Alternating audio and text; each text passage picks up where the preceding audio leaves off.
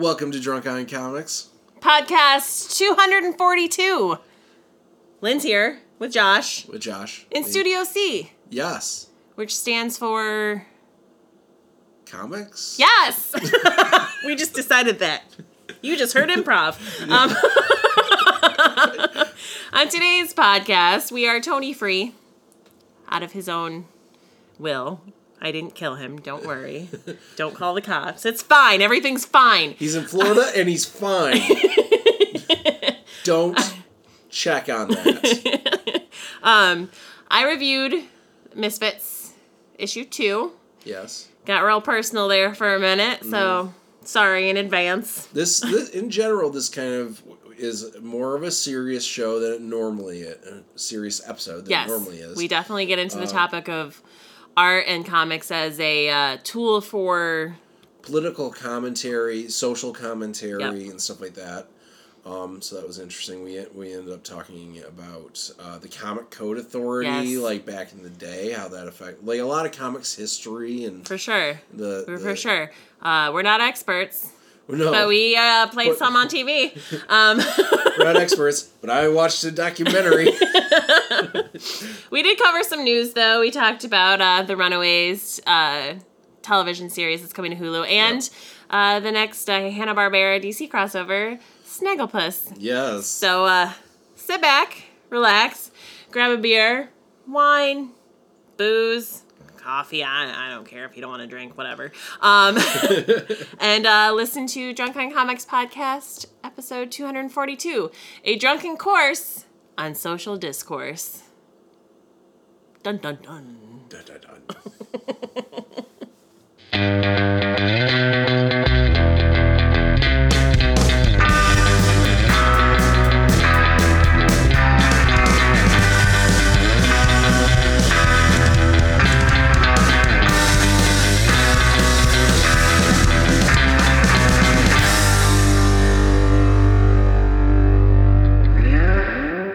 Are you ready? I'm ready. Are you super ready? Super ready. I'm Super Bowl ready. Oh. Yeah. So the Super Bowl happened the other day. Yeah. That was insane. Yeah. I couldn't believe it when Tom Brady just broke out that pogo stick for the last goal to win the game. What? Just hopped right over the I missed that other part. players. Yeah, won the game. They're calling it Pogo Gate. Ah. It's so funny when two nerds who know absolutely nothing about sports try to make fun of sports. Yeah. You were of course referring to his last scandal, right? Yes. Deflategate. Well, I'm sure it won't be his last. Why is it that scandals now after Watergate, all scandals that pop up, no matter whether they're political or not, end in the word gate now? Yeah. Why? Why is that a thing? It was so extreme. Watergate? It was so extreme that our president shredded some papers and covered up that he was affiliated. That's all it was too. It wasn't even I don't think he actually had anything to do with it. No, he just covered it up.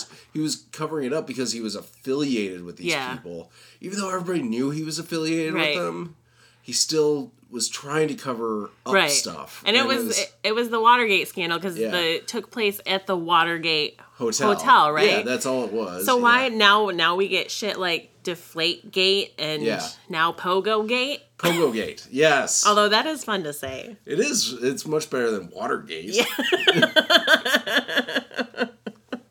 That's true. It's hard to beat Deflategate. Yeah, I guess. I mean, it's hard to beat balls that are deflated anyway. Yeah. So wah, that was a bad joke. Sorry. But so this week we're getting a little bit more interesting with our we are discussions because Tony's not here. Yes. So we can get all intellectualized and stuff. I like how you slipped in a Tony-ism. Yes, I feel like I need to make up for him not being here by making up some words. Yeah. No, Tony is very intellectual, but he doesn't like to get into some of the subjects we're going to be speaking about today, just because they can be controversial, and we're going to attempt to remain as non-controversial as possible. I guess you'll have to wait until later in this podcast when we actually start talking about it. Right now, your brain's just going to be racked and like, what the fuck are they talking about? Are they going to talk about Lindsay's boobs final? No, we're not talking about my boobs today. Not on air. No. If you want to talk about my boobs, shoot me a message. We're really just opening up a whole gateway to hell. It's true. Yeah. I mean, it is what it is. But, so Lynn's here, of course, with Josh. Hello. Just us two today as... in Studio C? Yeah, because Derek's place is Studio B. If that even counts anymore. It does. Everybody has to stop giving Derek shit. He is having a baby That's soon. True. I just saw him the other day at his work. Yes, his place of employment. He is, I'm sure, completely and 100% in the weeds. Yeah, he was literally on his way out to look at, like, I thought he said a nursing home at first, but now I'm thinking it was a nursery. He might have said nursing home. Could be. He's having a baby soon. Yeah, but it was something to do with that. Like, it's like you're just having that baby and putting it right into a nursing home, just cutting all the steps. Just cutting it all out of the middle, yes. So yeah, we're, as we said in last week's podcast, Tony had his Florida fun time adventure this last week, and he's probably recovering from it right now. So we gave him the week off because drunk Tony is incoherent enough. Drunk and recovering from a vacation Tony, I don't know if that's his A game. Right. I don't think it is. So, just us this week. Lindsay and Josh. That's our... I have no continuation. That's it. Of that. That's just our entire... Lindsay and Josh. Like we're 1970s buddy comedy, and after the commercials or right before the commercials, they come back from the commercial break and they're like, Lindsay and Josh, and then they go right back into the show. That's what that is. Right. Okay. I can get on board with that. Norman Lear spin-off show. It'd be really interesting, I think. Yeah. Well, no, maybe. Interesting. It would be a show. It's true. All right, so I'm going to start off, before we get into any news or any sort of other serious discussion, I'm going to start off talking about a comic I read this week that I'm actually very excited about. And I might get a little misty because it touches my heart so deeply. You're going to get misty because it's talking about the Misfits. That doesn't work at all. It was terrible. Go to your room. It sounded This is just the Lindsay show now. Now 50% more funny. Lindsay.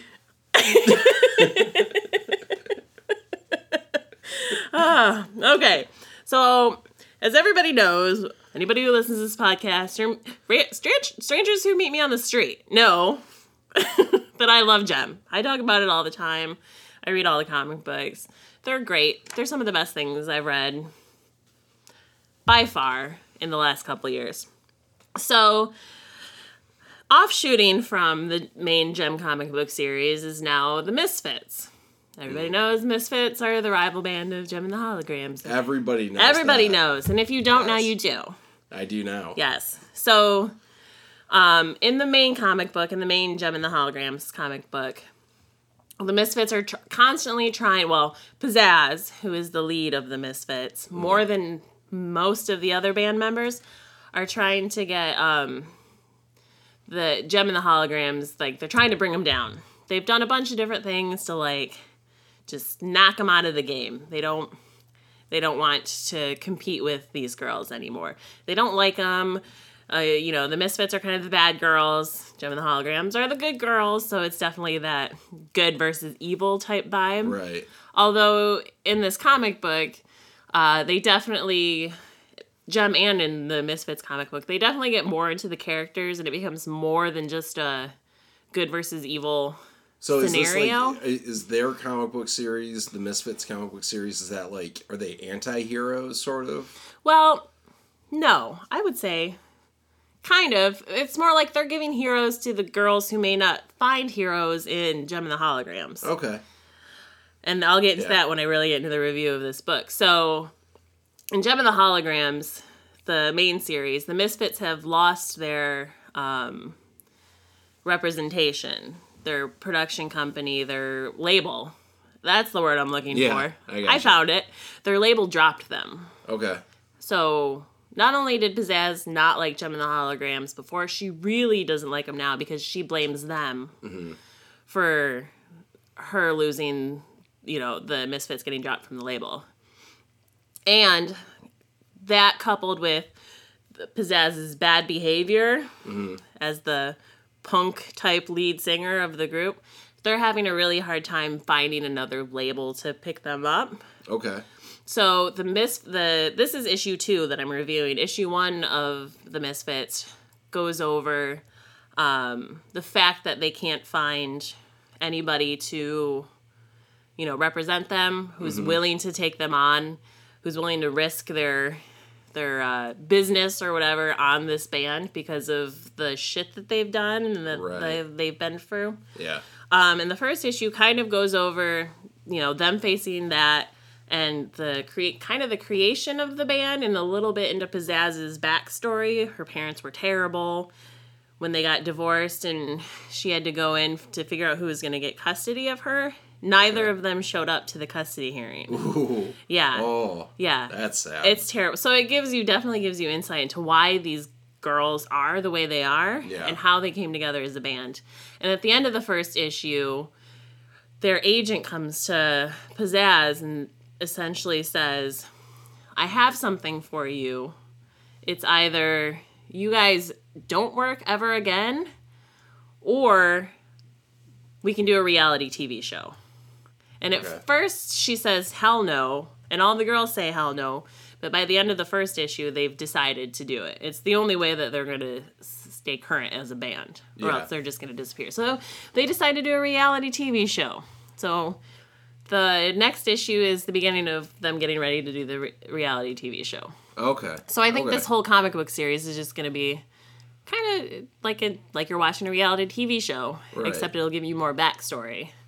I really hope this doesn't become a thing with comics where they actually start doing reality show comics. I mean, like the Kardashians get their own comic book. Oh, that would be horrible. Oh yeah, we don't need that. No, not at all. We already know way too much about the Kardashians. Yes. We really don't need somebody to draw them. Right. No. See, now you're putting ideas in people's heads. It's this sort of thinking that is dangerous, Joshua. Especially in this day and age, yes. So issue 2 is they all have to move into Pizzazz's house because for the reality TV show, they all have to live together. Yeah. It creates drama and stuff like this. And this comic book goes into Stormer. And Stormer is... her and Pizzazz kind of formed the Misfits together. Mm-hmm. And she helps write the songs, and she's not the singer, but she'll sing on occasion, like her and Pizzazz will sing. And so she's a very essential part of the group. She also is a lesbian. She's dating, I can't remember her name now. One of the girls from Gem and the Holograms. Okay. Kimber. Ah. Okay, I pulled it. She's dating Kimber from Gem and the Holograms, which kind of course... of Romeo and Juliet thing. Which of course the reality TV show people are like, oh yes, give me more of that, give me more of that. Yeah. She's also a big girl. She's definitely what you would call plus-sized. Okay. I did little air quotes there. Right. So this comic kind of goes into her backstory a little bit and how... when she was little, she would get teased by the girls in school for being fat, and all the shit that she got when she was in a band, like people would name call her on stage. They're doing like flashbacks to that. Yeah, stuff. And like they show one where the Misfits are at a concert, doing a concert, and this guy from the audience yells, "Get that whale off the stage!" Okay. And Pizzazz jumps off the stage and beats the shit out of him and gets arrested. Yeah. But also, yay for her for protecting her friend. Sorry, you said Pizzazz is the lead singer? Yeah. Okay. Yeah, so she's protecting her friend. Yeah. She beats the shit out of him. That's awesome.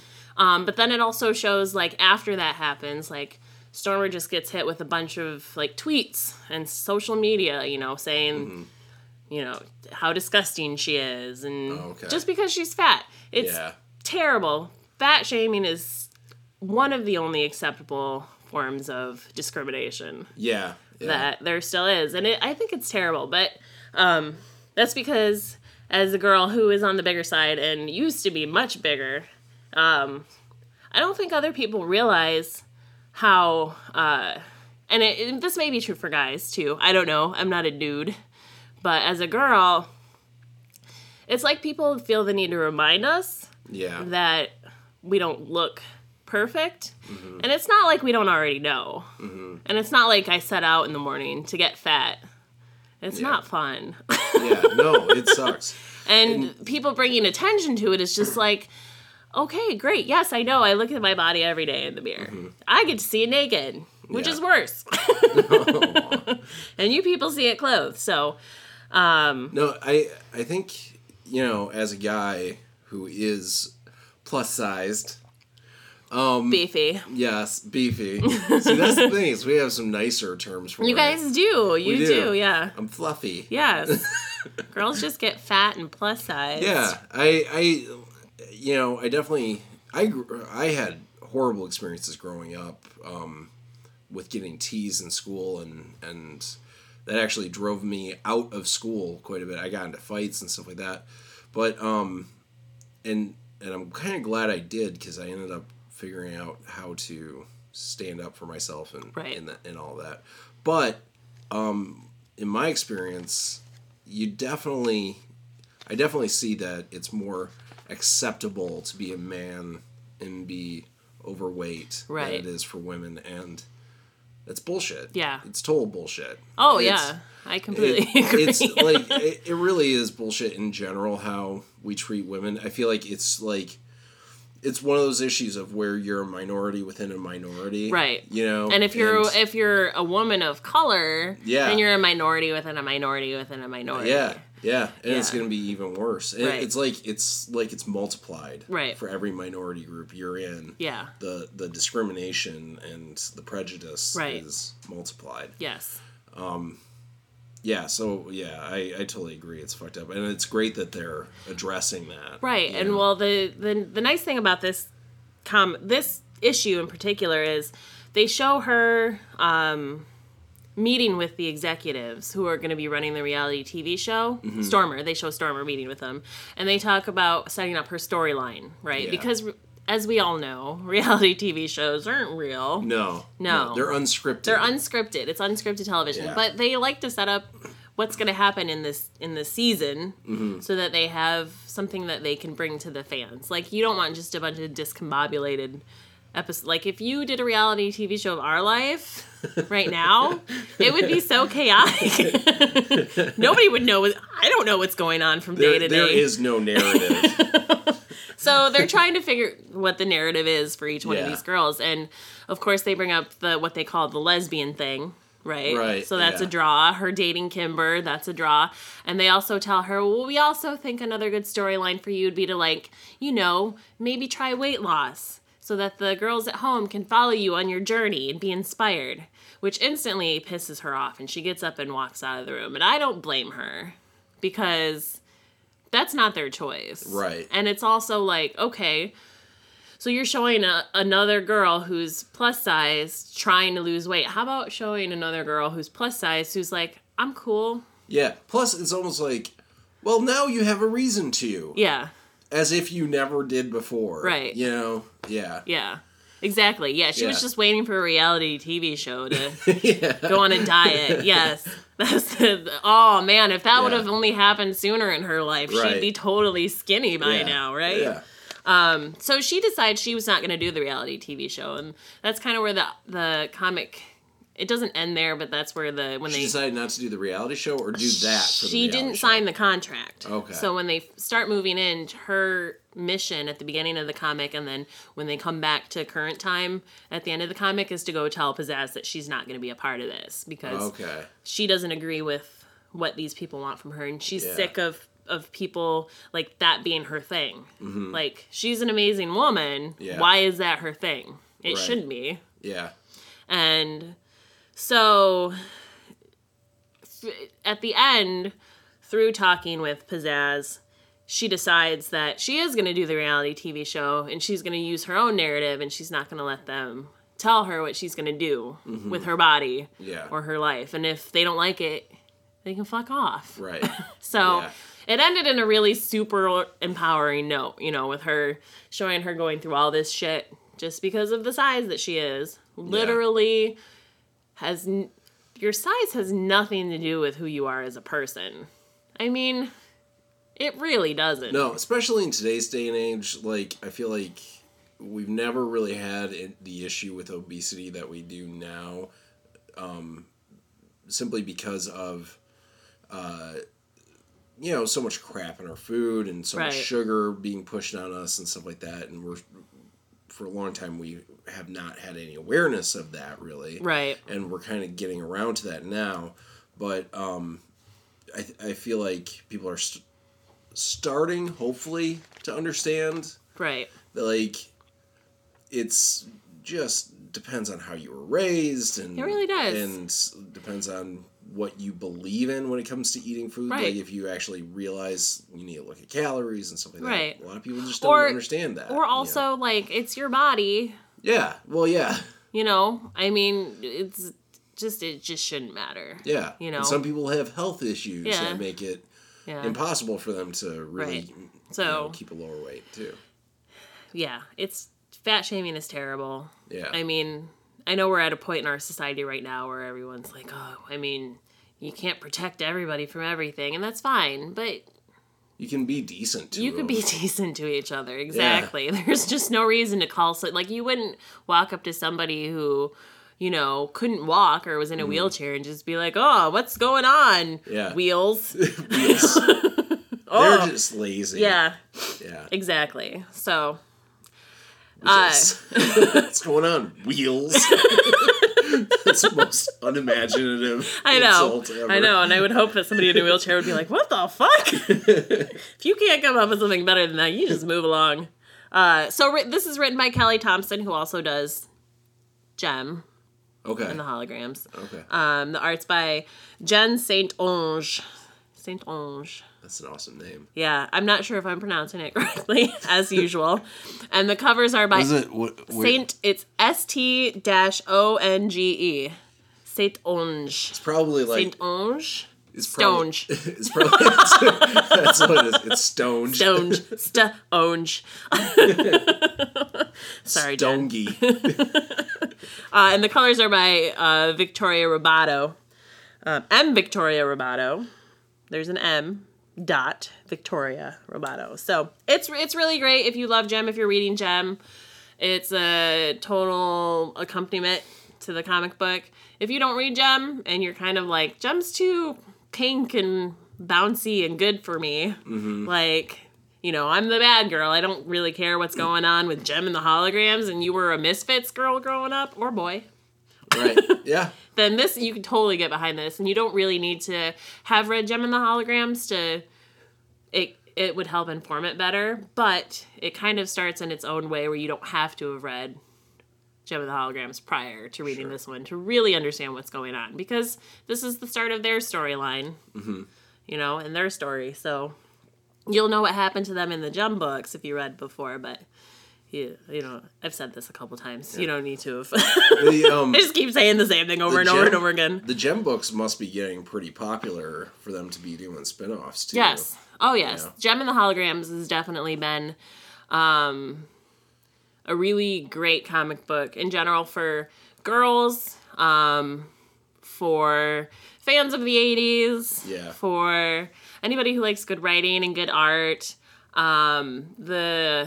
The original artist on the Gem and the Holograms is a woman. She's transgendered. Okay. She's a transgendered woman. And when they first started writing Gem and the Holograms, they wouldn't allow her to put her name on it. She had to use her original name, her man name, her birth name.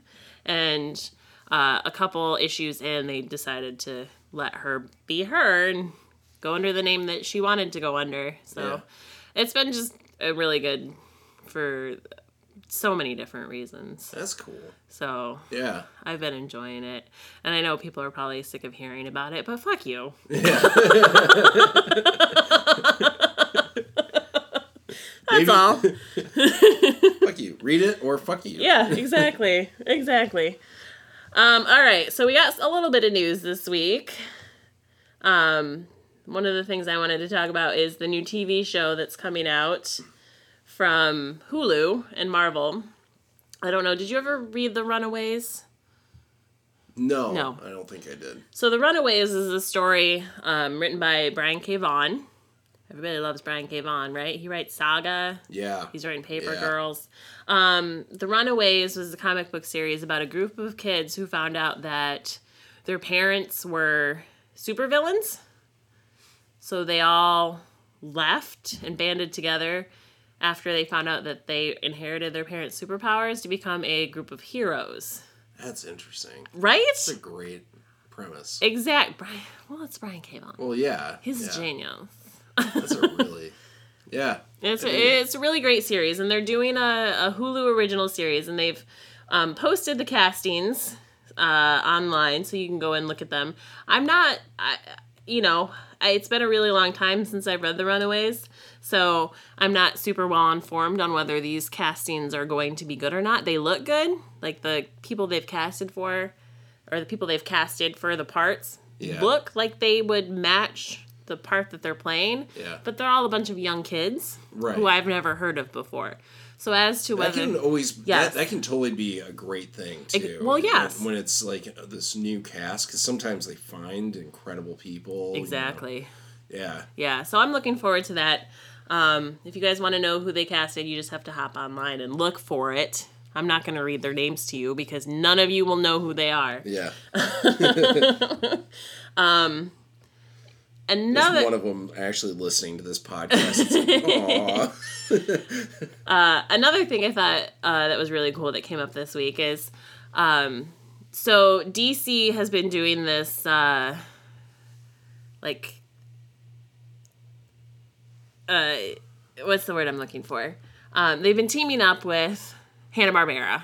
Oh, yeah. To do comic versions of Hanna-Barbera cartoons.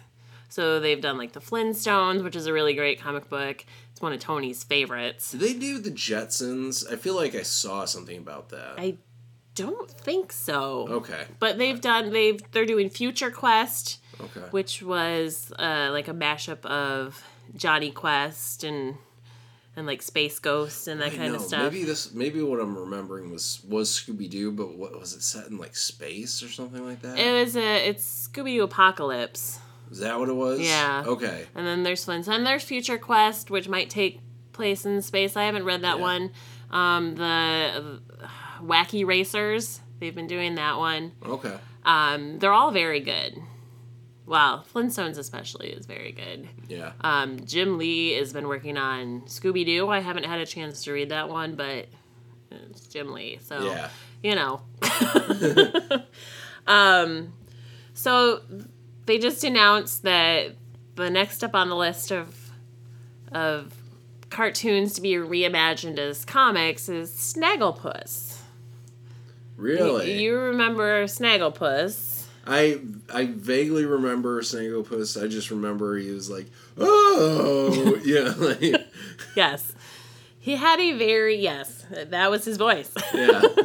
So Snagglepuss is a pink mountain lion who wears a collar. He looked a lot like the Pink Panther. Yes, he did. Not the Pink Panther though, because the Pink Panther. He is not the Pink Panther. No. Yeah. Because he's a mountain lion. Yes. And he's Snagglepuss. Yes, and he was like throughout and I didn't watch too much Snagglepuss growing up. Yeah. It wasn't one of those cartoons that they showed on my Saturday morning cartoons, but I've seen them throughout the years, and I know he had a huge boner for like wanting to be an actor. Like that was his deal. And then this comic book, they're reimagining him as a gay. So I said gay really hard there. Like, gay? It was a hard gay. It was a hard gay. As a gay Southern Gothic playwright. So but that is cool, like, that they would be taking a Hanna-Barbera character and just, Yeah, he's making him gay. gay. And might I add, Yeah. okay, first of all, the only men I've ever seen wear collars and cuffs and no shirt are either male strippers or gay men in clubs. Right, so which one are you yes. going to go with for a comic book that's kind of geared towards kids? It's either somebody in Magic Mike Yeah. or a guy that went to see Magic Mike. Exactly.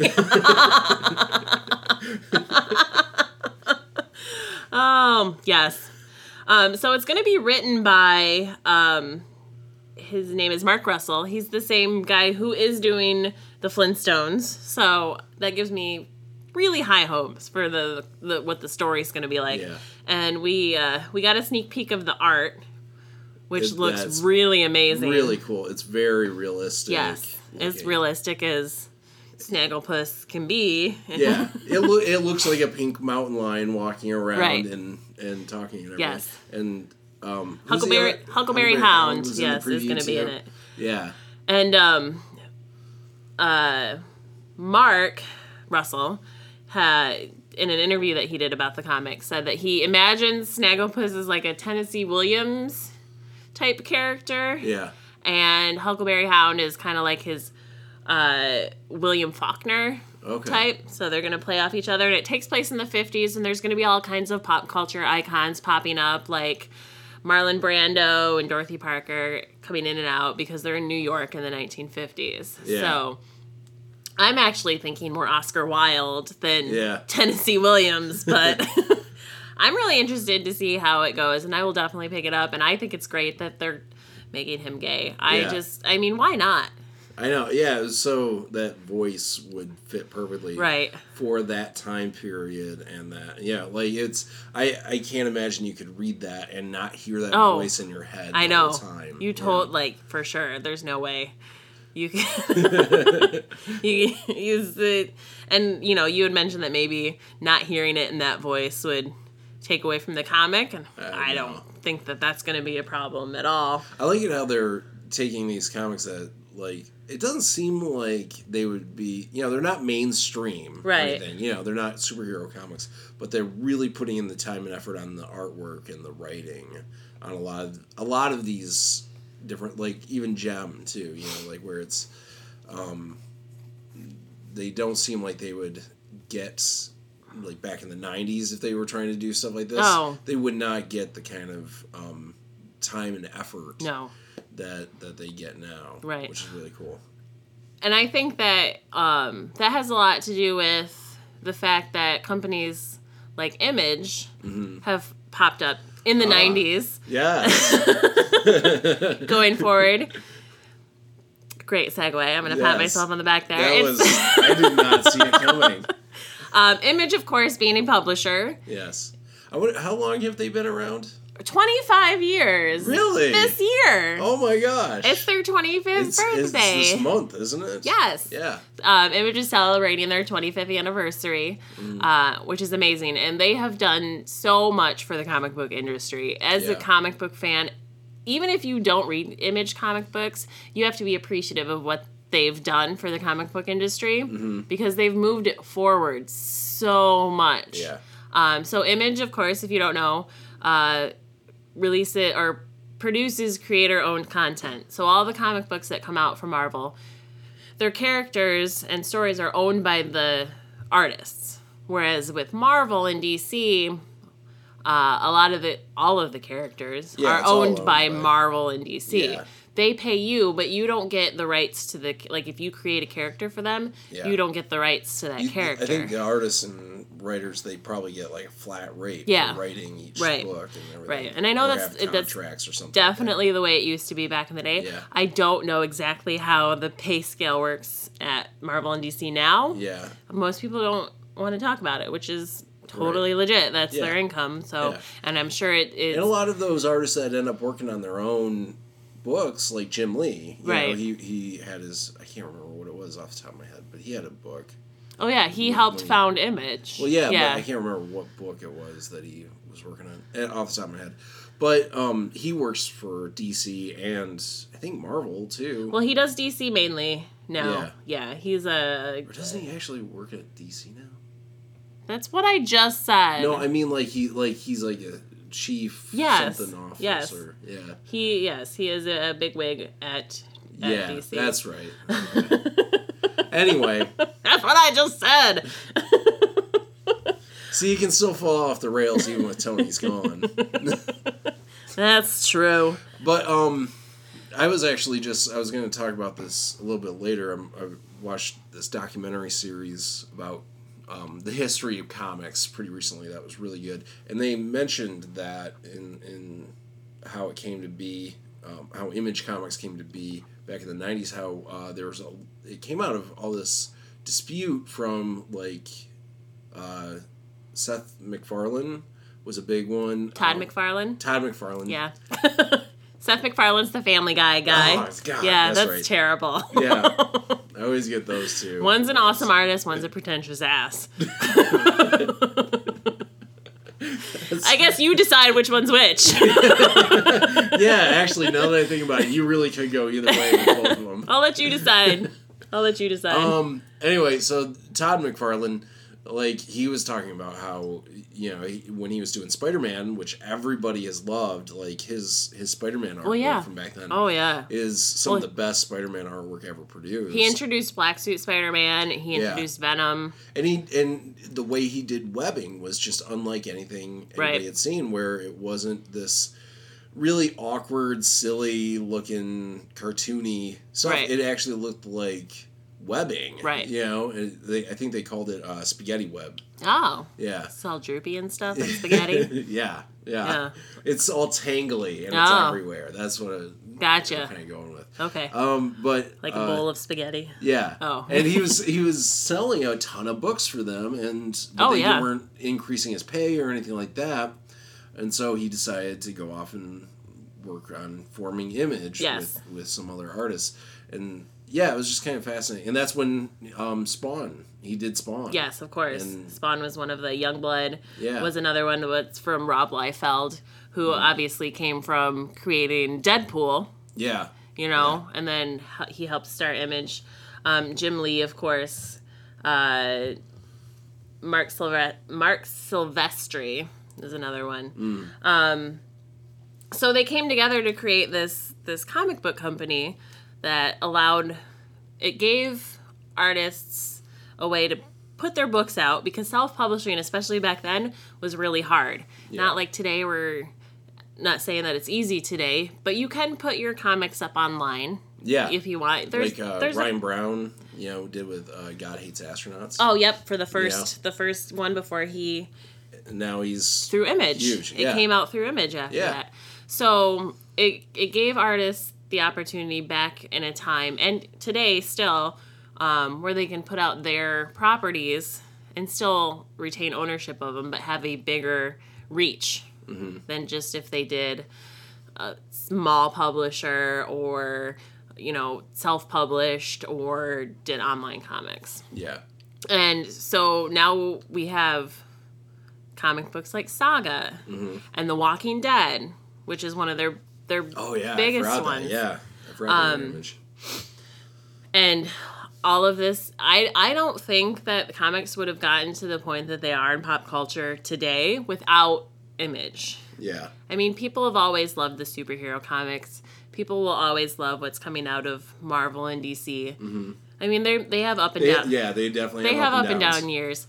But we all have ties to those characters because they're from our childhood, and if they keep putting out good stuff, we'll keep reading them because, we connect to those characters. But comics like The Walking Dead, you would have never gotten out of Marvel or DC at all. I've had books, too, that I've read from Image where as far as I've ever heard, never really, nobody else outside of probably comic book circles have really dug like that Morning Glories that I read. I just got hooked on that when I first discovered that. Like luckily they had a bunch of volumes out and I could start reading all of them. But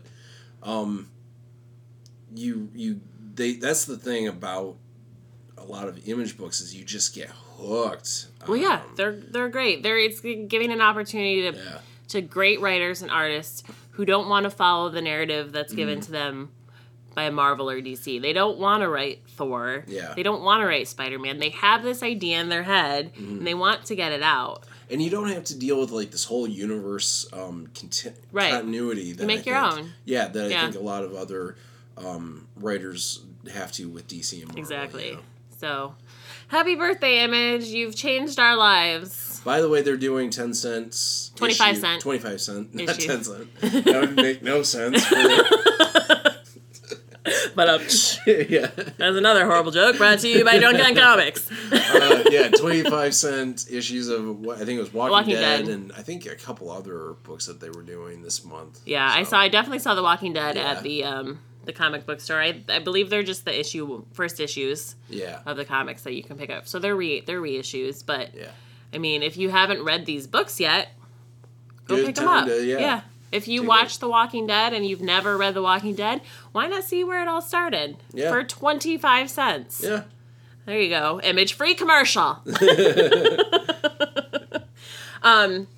last little bit of news that I want to bring up was actually going to tie into, like, our broader topic that we're going to be talking about today, because we're going to get real serious here. Real serious.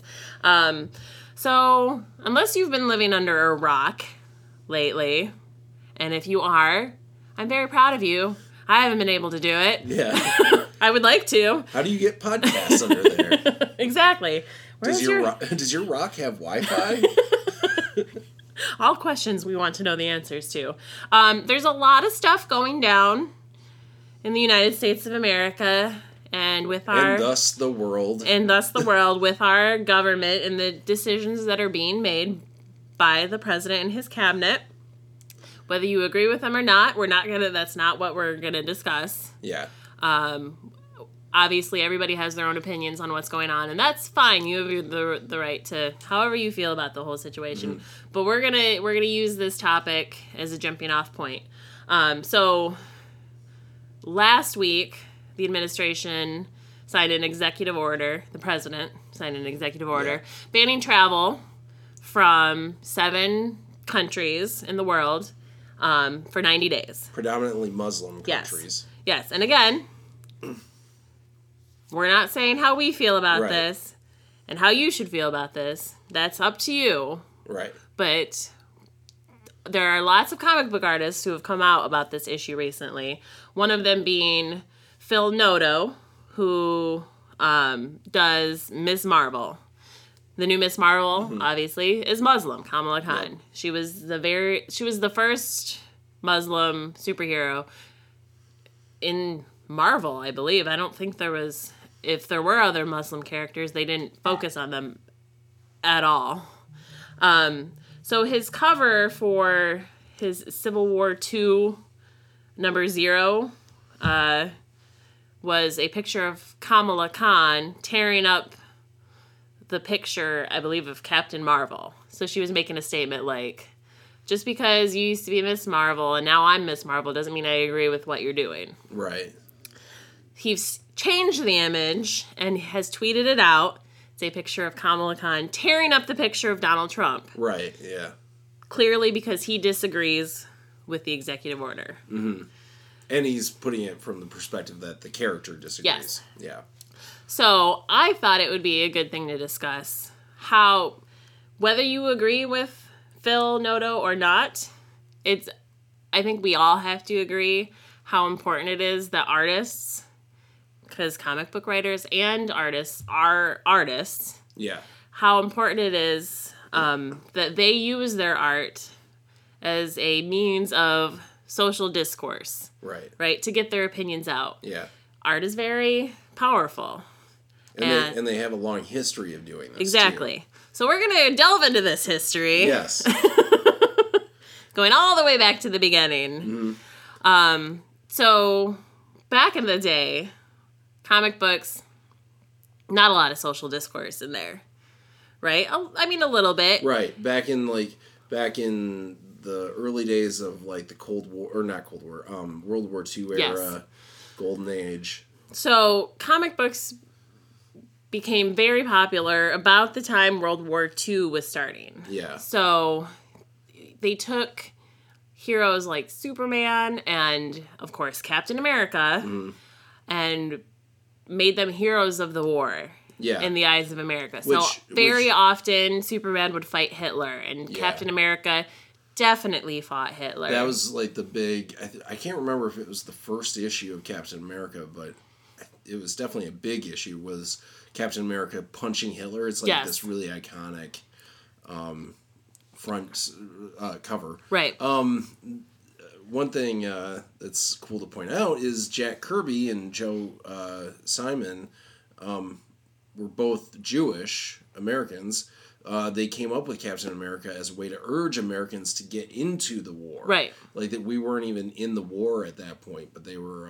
get behind it. Yeah, to get behind it, because they were nervous about what was going on over on the other side of the world. A lot of the predominant people in the comic books industry in those early days were Jewish Americans. Yeah. Stanley. Last name's not really Lee, guys. Yeah. He put it on there so that he could sell more books. His first name's Stanley. I mean, that's presumptuous, but... no, his... was it Leibowitz? Something like that, yeah. Of course, once the war started winding down, and then you had... you didn't have necessarily these characters fighting these evils that everybody could get behind anymore. That's when society started turning in another direction and viewing these comics as bad influences on the children that were reading them. So in that documentary I was watching, it was this PBS documentary called Superheroes. It's a 3-part documentary. It's really great. It's worth taking a look at. It came out in 2013. It's on Netflix. Is that right? Yeah. It was on Netflix. I don't think it is anymore. Oh, okay. But it's a great series to check out. But they were talking about how a lot of the comic books audience was actually soldiers during World War II. Mm-hmm. Like, I think they said 1 out of every 4 magazines sent over to the troops was a comic book. Right. So they really loved it. But then what they noticed was when the war was over and all these soldiers were coming back, soldiers still wanted to read comic books, but they wanted it to be something more mature. Right. Something, because they were getting settled into life and everything. So superhero comics all of a sudden started fading from popularity. And you had horror comics and stuff like that. Yeah, horror westerns, romance. This was also when Archie came out, like those teen comics that just aren't superhero comics started coming out. So while they were also dealing with people giving them issues about the morality of the comic books, they were also facing the fact that there was not a lot of demand for superhero comics, too. Yes. Well, and that led to the book, The Seduction of the Innocent, that was put out, that blamed comic books 100%. Like, comics will ruin your children. Yeah. And the man who wrote the book... Was it Frederick Wortham? Yeah. Lied. Yeah. As it came out later, and said that...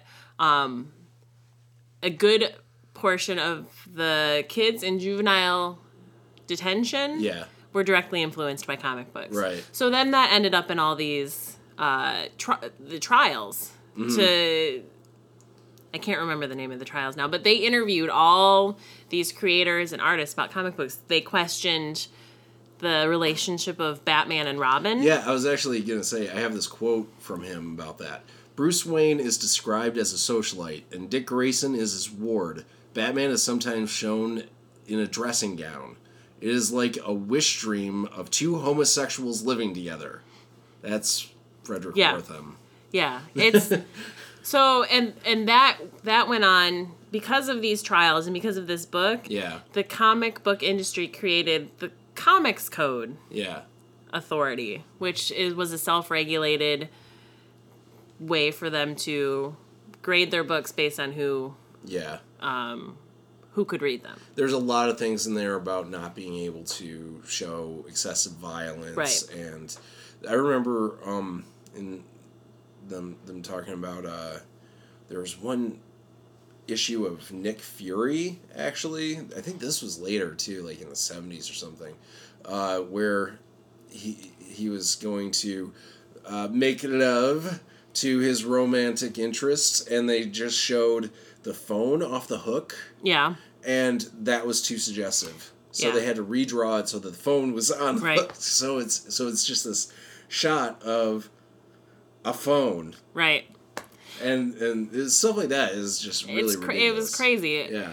And a lot of times when you leave regulation to the people who do it, they sometimes go overboard. But there was also ways that, while the Comics Code was still in effect, that comic book creators were able to, like, get their message across without, you know, while still, but like, so with the creation of the X-Men, which, if you haven't figured it out yet, mutants are supposed to be, the plight of the mutants is the plight of the Jewish people, right? Yeah. You have all these people who are genetically different than you. Yep. Everybody's against them. I mean, why are people, in a world where you have the Fantastic Four that people love, why do people hate the X-Men? Right. It's because they're genetically different. Yeah. Stan Lee said, the only point I was trying to make within the X-Men was that we shouldn't hate or fear people because they are different. Exactly. So they become a stand-in over the years for not only people who feel different because they're a racial minority, but because, like, they're gay too. Right. That's always been anytime there's a minority. Yeah. Any kind of minority ends up feeling a connection with X-Men quite a bit. Yeah. And it was obviously a product of his time, so it was very clearly whitewashed. There wasn't a whole lot of diversity in the X-Men. There was one lady in the whole thing. Yeah.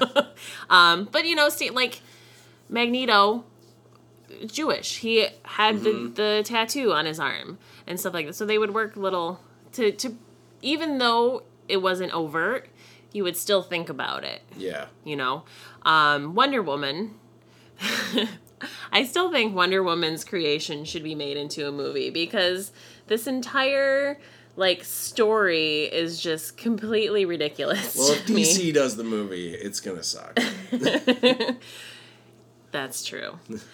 So Wonder Woman's creator, William Moulton Marston. Which, I mean, come on, that name. I know. He didn't go by that name. He went by Charles Moulton when he created it. He was a psychologist. He was an inventor. He was an advocate for women in a time when there weren't advocates for women. He created Wonder Woman with the influence of his wife and their live-in girlfriend, I think she was. They had an open relationship or an extended relationship.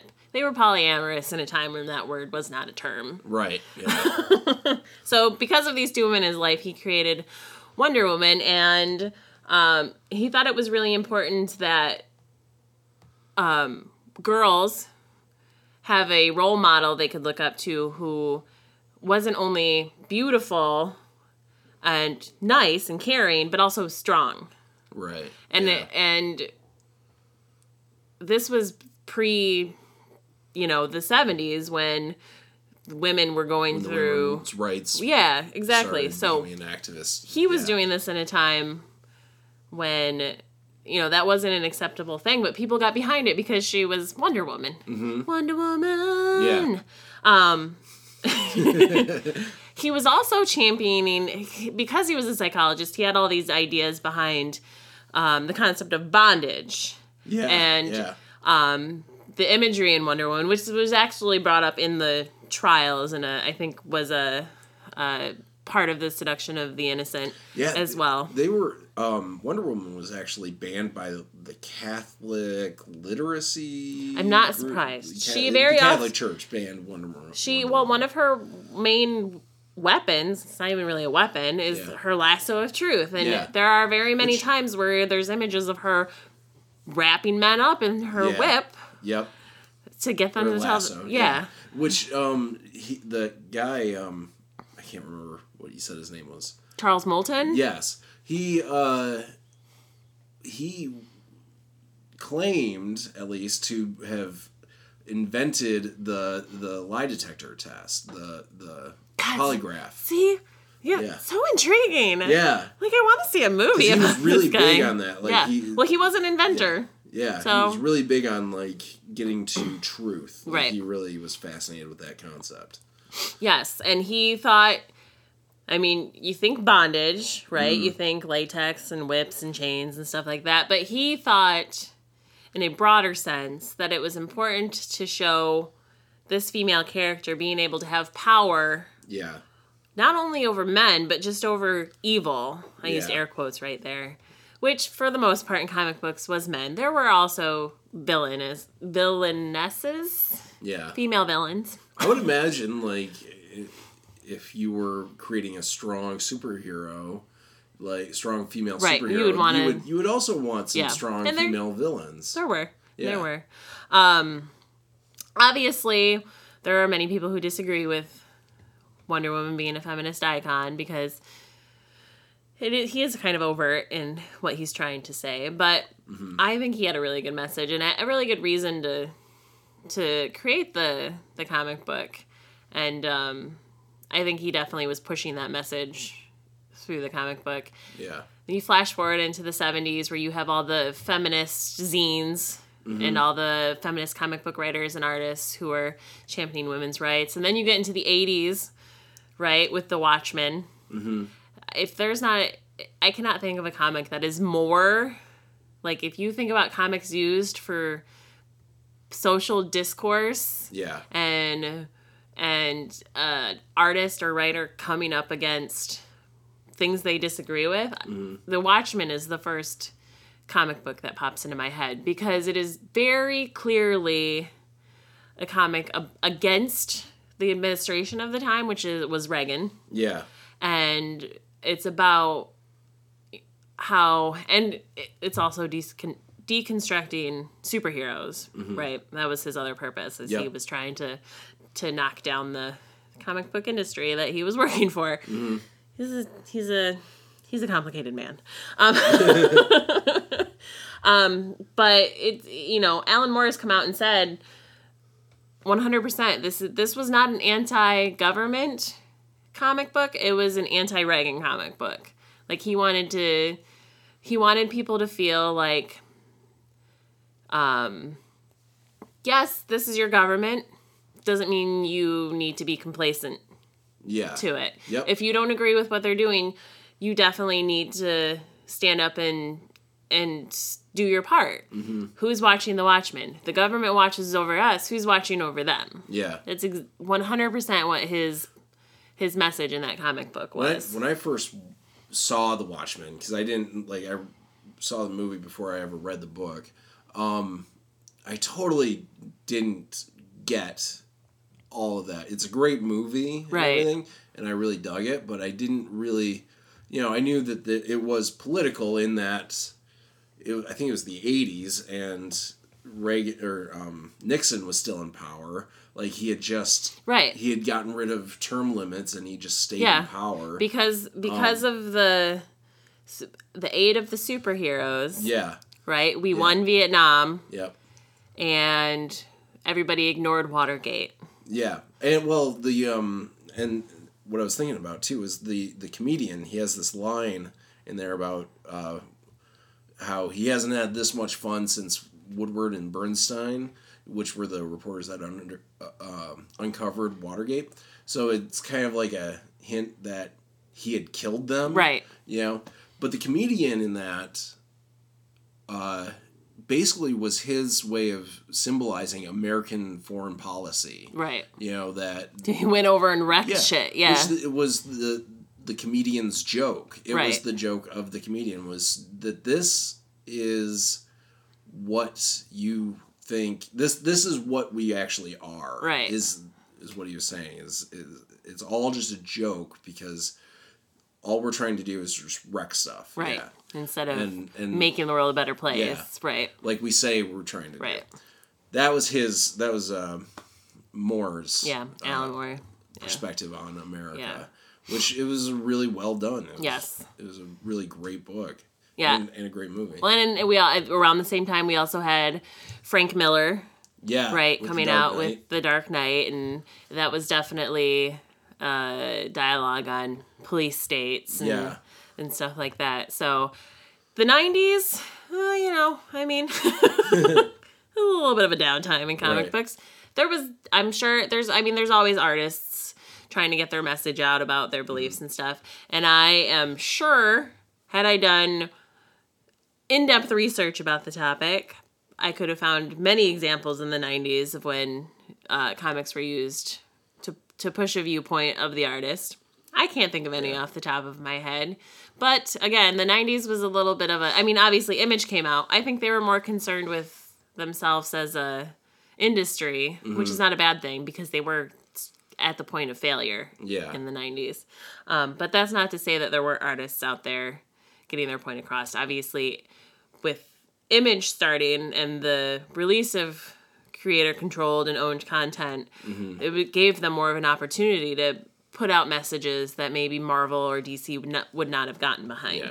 In the 90s, a lot of comic book houses were just trying to get people to read at all. That's what I'm saying. That's why there's the death of Superman in the 90s, Right.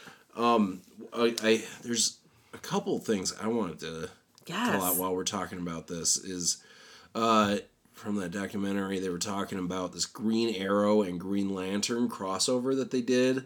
I think this was back in the 60s.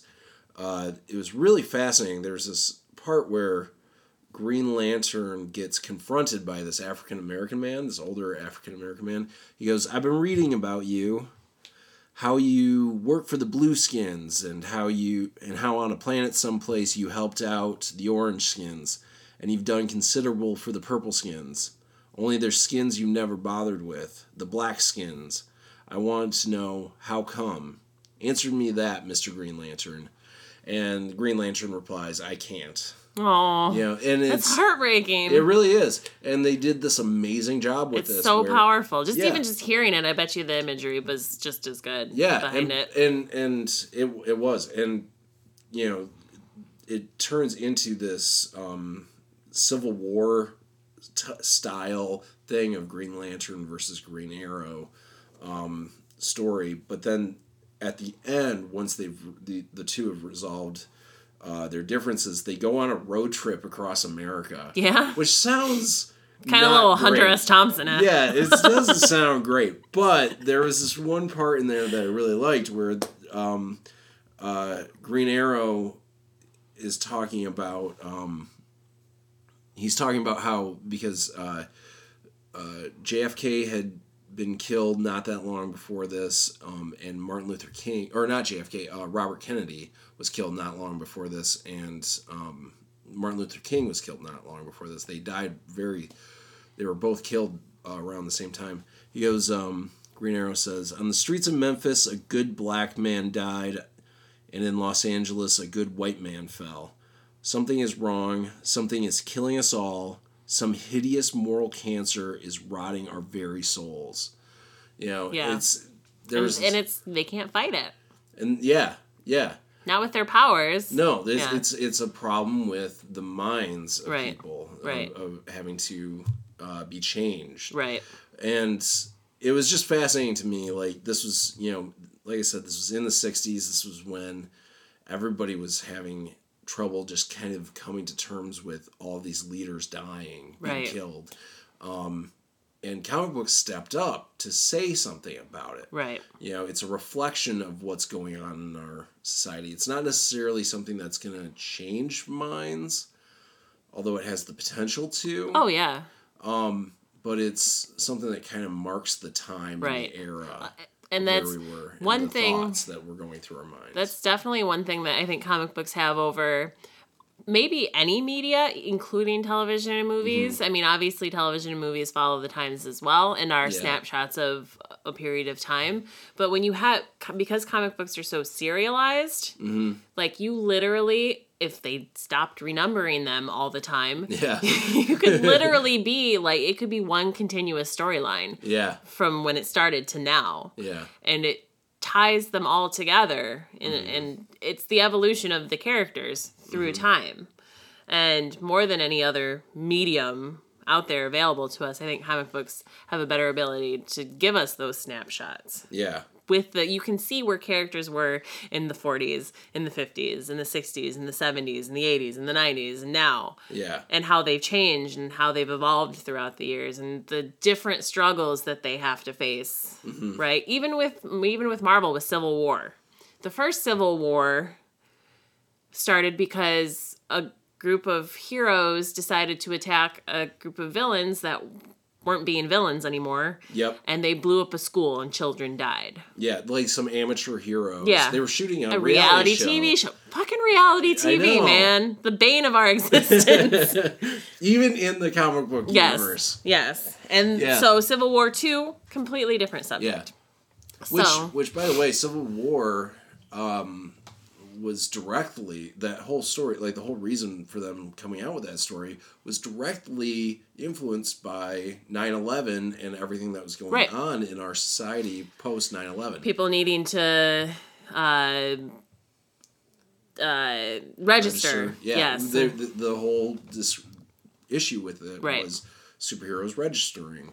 And it's an issue of privacy and everything. It was all this stuff that we were talking about immediately after 9/11 that was really important, and they did a really great job too of both sides. Like they balancing it. They didn't just cover like Captain America is against it because of it's against and they did basic human rights. And they did a great job of it too, because like if you heard when I first heard the idea of this story, I was like, oh, well, obviously Captain America is going to be on the side of the system and the government, and Iron Man's going to be against it. And they flipped it. Yeah. It was brilliant. And I don't know that if they would have gone the obvious way, where Captain America was like, yes, we have to follow the rules of the government, and Tony Stark was like, fuck that shit. Yeah. If it as he tends to do. Yes. Yeah. If it would have been as good. Yeah. You know? It was really interesting seeing their passions go the opposite direction. Exactly, because they had to give Captain America a viable reason to be against this. Yeah. Because people would think that he would be for it. And they had to give Tony Stark a viable reason to be for it, because most people would think he would be against it. Yeah. So it definitely, and like, even today, obviously we have Phil Noto tweeting his redone cover, right? Yep. But we have other artists who are coming out on Instagram and Twitter, using their art as a message. And one of the things they're doing now, there's a couple different artists who have posted Instagrams with messages saying, you know, if you donate money to the ACLU and send me the receipt, I will send you original art. Yeah. And like it sounded like it was like quick drawings. Yes. Like I'll draw this and mail it out to you. Yeah. And you know, you're not giving them the money, you're not paying for a commission, but they're trying to not push their opinions, because that sounds terrible. But they're trying to use their talents to further their cause. Yeah. Which is good. Cause. Yeah. So that was, I think that's the, so unless you have any more social discourse. One thing, since we started talking, the whole reason why we got onto this was the Comic Code Authority. Yes. Do you know how it died? I did at one point in time, and I'm sure I've read it, but I don't. It's really kind of fascinating. It points out the hypocrisy of it. So DC had this Green Arrow issue where Speedy, the sidekick, got hooked on drugs. Oh, yeah. You know, it's this... Right. It's, again, another message about, you know, social discourse. Yeah. Using comics to... Because he gets pretty rough in that comic, too, from what I understand. And around the same time, Spider-Man, at the request of the Department of Health Education or something like that in Washington, they requested Stan Lee because Spider-Man was so popular, have Spider-Man do an anti-drug issue. Right. You know? And Stan Lee, being Stan Lee, he's like, all right, well, kids don't want to just be told, you know, what to do. Right. You know, he figured out another way to do it, and they did this whole story about this kid who was high on something. I don't think they ever said what, but he thought he could fly, and so he was about to jump off the roof. Acid. Yeah. Clearly he was high on the Mary Jane. And so Spider-Man swings in, saves him and everything, and he does this little spiel about, like, how do you get kids to stop doing drugs and stuff like that. Anyway, the Code Authority said you couldn't do it, you know. You can't have drug storylines. Yeah. You can't even mention drugs them. in it. Yeah. So Stan Lee just was like, you know what? I'm just going to put it out anyway, and I'm not going to put the seal of approval on it. Right.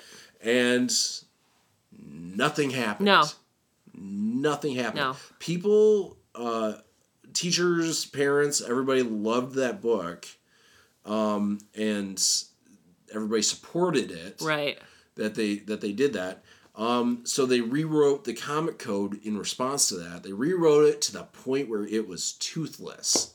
It was completely, like, there's nothing they could ever do against comic books. So, like, the seals didn't go away immediately, but after Not a while, until the 2000s. Yeah. But there was no actual... Some of those rules were, like, you couldn't use the word zombie. Oh, really? And yeah. No, I remember them showing that. Like, you couldn't draw zombies either. And there was some stuff when they were showing in that documentary, there was some stuff like beheadings and stuff like that where it was like, okay, it's excessive. Right. We shouldn't censor. No. Like, art should never be censored. No, but, like, you can do rating systems exactly. and stuff like that. And that's what Marvel moved to its own rating system. Yeah. So you see, you know, rated for youth, rated for teens, mature, M for mature. Yeah. Much like video games. Yeah. So, I mean, it's important, especially if you're not the type of parent who reads comic books, but you still are good with your kids reading comic books. It's important to know what you're getting your kids into before you give it to them. You know, you don't want to necessarily, even though Saga looks beautiful on the cover, it's full of boobs. Yeah. And lots of sex. Yeah.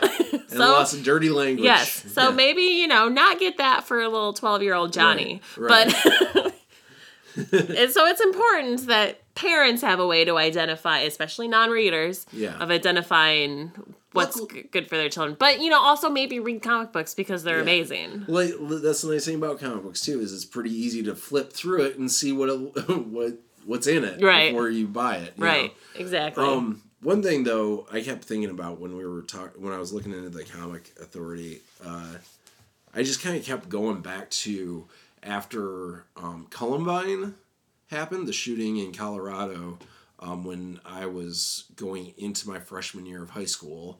It was right before that.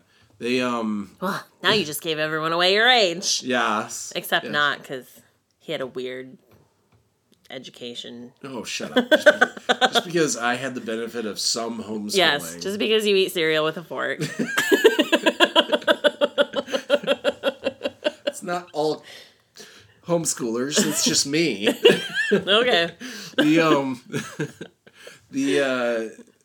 I like after Columbine there was this whole thing about because those kids were into the Matrix and they were into certain like Grand Theft Auto, I think. And listen to Marilyn Manson. Marilyn Manson, like they all became targets. Yeah. Like Marilyn Manson, the Matrix movies, and because they wore trench coats. Yeah, like that was a big thing. Yeah. Was they wore trench coats and I think they had gone to see the Matrix. Oh my god. Like, it's using art as a way for parents to negate the blame that they feel for when their kids do something bad. And I mean, are some people influenced by art negatively? Yes. Probably. Yeah. But there's also something wrong with that. Yeah, probably. if they're doing that, it wouldn't have to be that art. They would probably do it no matter what. The art, art is supposed to be like we said a couple times. It's a reflection of what's going on in the world. It doesn't really derive people's actions. Right. A lot of people had issues with Batman after the Aurora shooting because of the guy that everybody was calling the Joker. He had no idea what theater he was going into. Right. He didn't know it was the Batman that he was going into. It was something that, and nobody really talked about that part. Right. That became it was clear. It was Batman. Yeah. Right. He thought he was the Joker and because he had dyed red hair. It was the third Batman movie too, Yeah. right? Of course, when Bane was taking over the city, and yeah. So it seems like this is a secular. That's thing. a Tony word. We're both getting them in there. Yep. He's here in spirit. It's a cyclical thing where when bad stuff happens, all this stuff gets blamed on stuff that really has nothing to do with it. Right. You know. Yes, it's just it's art. Love it. Mm-hmm. If you don't agree with if a comic book is making a strong message about something, you have to take it at what it is. It's the opinion of the artists who are working on it, and it's art. And art has always been used to, as a strong way to put out opinions of the people who are making that art. Yep. And it's a great source for people who maybe want to educate themselves about. Mm-hmm. I mean, yes, you can read history books and stuff, but by following this medium throughout the years, I think you get a better picture of the way people felt. Yeah.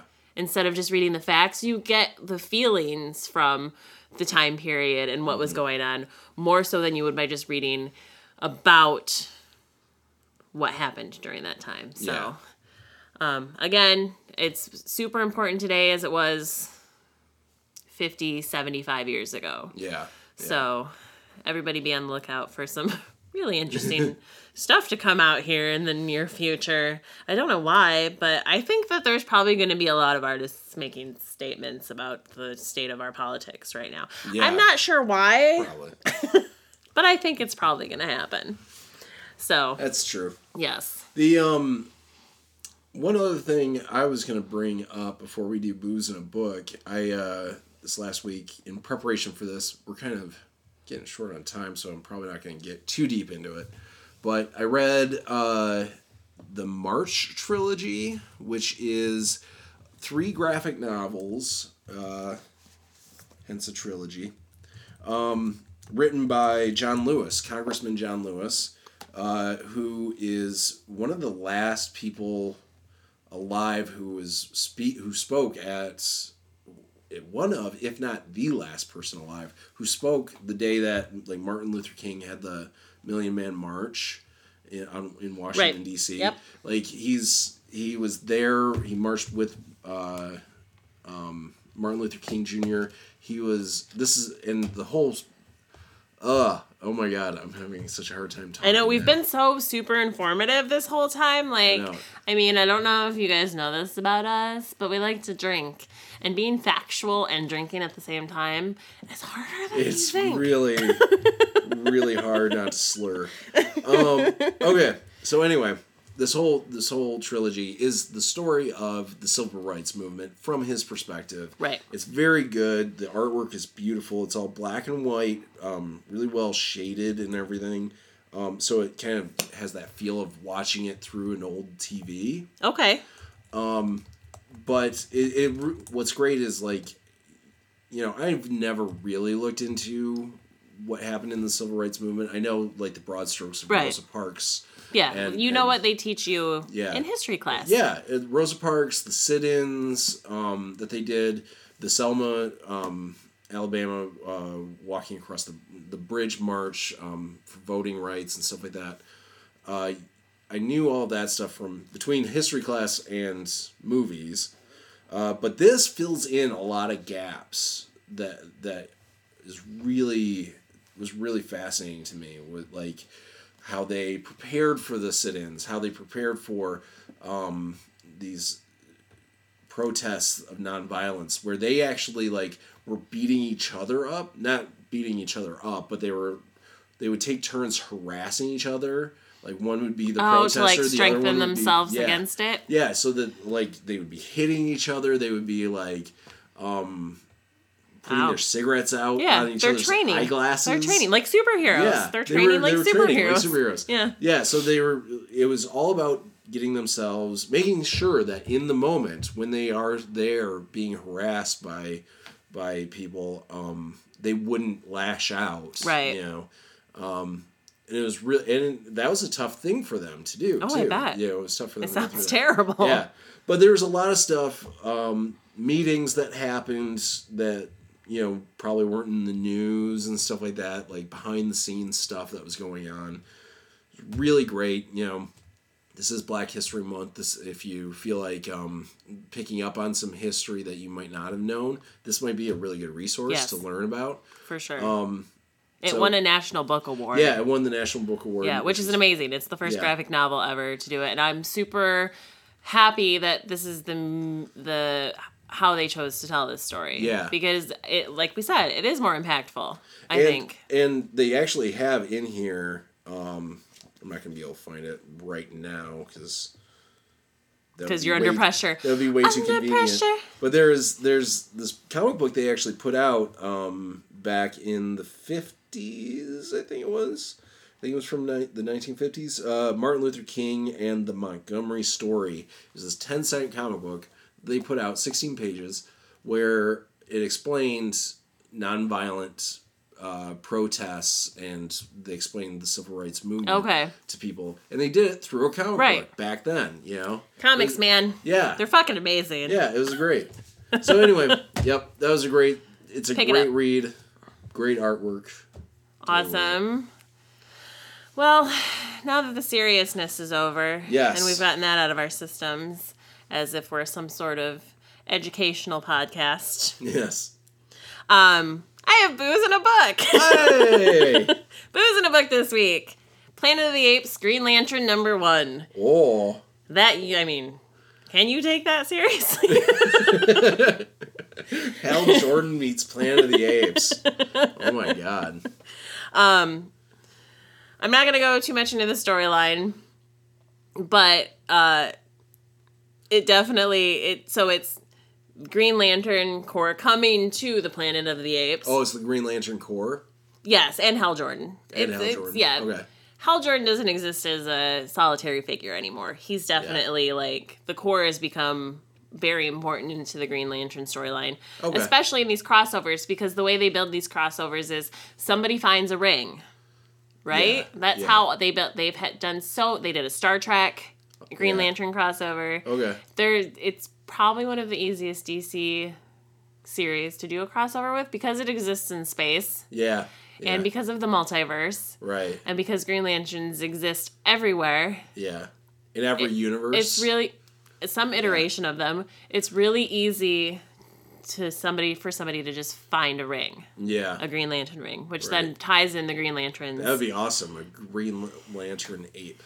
Well, there's all kinds of Green Lanterns from all kinds. They're not all humans. Yeah. There's each. No, I know. I'm just like a Planet of the Apes ape being a Green Lantern would be amazing. So this stars Cordelius, of course. Oh yeah. Right. Yeah. And he discovers an ancient ring when he's looking for someone who goes missing. And as he finds it, the power echoes through the universe, which draws in the Green Lanterns. So this is definitely just set up for the whole rest of the series. I don't know about you, but I love the Planet of the Apes. I do. I think it's a great series. The old ones. Charlton Heston. Oh my gosh, they're so good. And just the Planet of the Apes is Earth? Oh my god. Mm-hmm. Like that whole thing. Mm-hmm. It's amazing. So tying those things together, I wonder if it's going to kind of be that same thing where, Hal Jordan realizes it's Earth. Right. Like, how does this work? Is he crossing... all kinds of questions. But I am pairing this with a Kiwi Kaproska. Kaproska. Yes. It sounds Russian because there's vodka in it. Why kiwi? Well, kiwi, green, right? Yeah. Also fuzzy. Ah. Brown and fuzzy on the outside, green on the inside. That is the perfect drink to pair with that. Much like an ape having a Green Lantern ring. Yes. Right? But this is delicious. So to make this drink, you need kiwi, mint, and sugar, and lime juice that you muddle into a glass. You throw in some vodka. You throw in some tonic, equal equal amount. So however much vodka you put in it, put that much tonic water into it too. Okay. I'm not saying how big of a glass you have to make. Just try and even it out. It's up to you. And there you go. Drink it. That's it. Awesome. It does. It is awesome. But also now, every time I drink it, I'm going to think of Planet of the Apes and Green Lantern. Right? Every time I ever look at a kiwi, I'm going to. I've just tied it together for the whole world. Yes. That's what we do on Drunken Comics. We inform people. Making the world a better place one drink at a time. Oh, I love it. That's our new tagline. Yes. So I think that's it for us this week. So Tony normally goes out on a quote. Yes. I actually have one that I really like. This is from Mark Waid, who is a writer, comic book writer, and he was actually chief creative officer for Boom Studios for a few years. Yes. And he said this, and it's really great. He goes, everyone knows these characters, talking about superheroes and stuff like that, from Timbuktu to Taiwan. And I think what they know about them at heart is that the power of superheroes is doing the right thing for the right reason and being willing to put yourself on the line to help other people. Aw, that's perfect for this podcast. Yeah. Stay thirsty for a less informative podcast next week.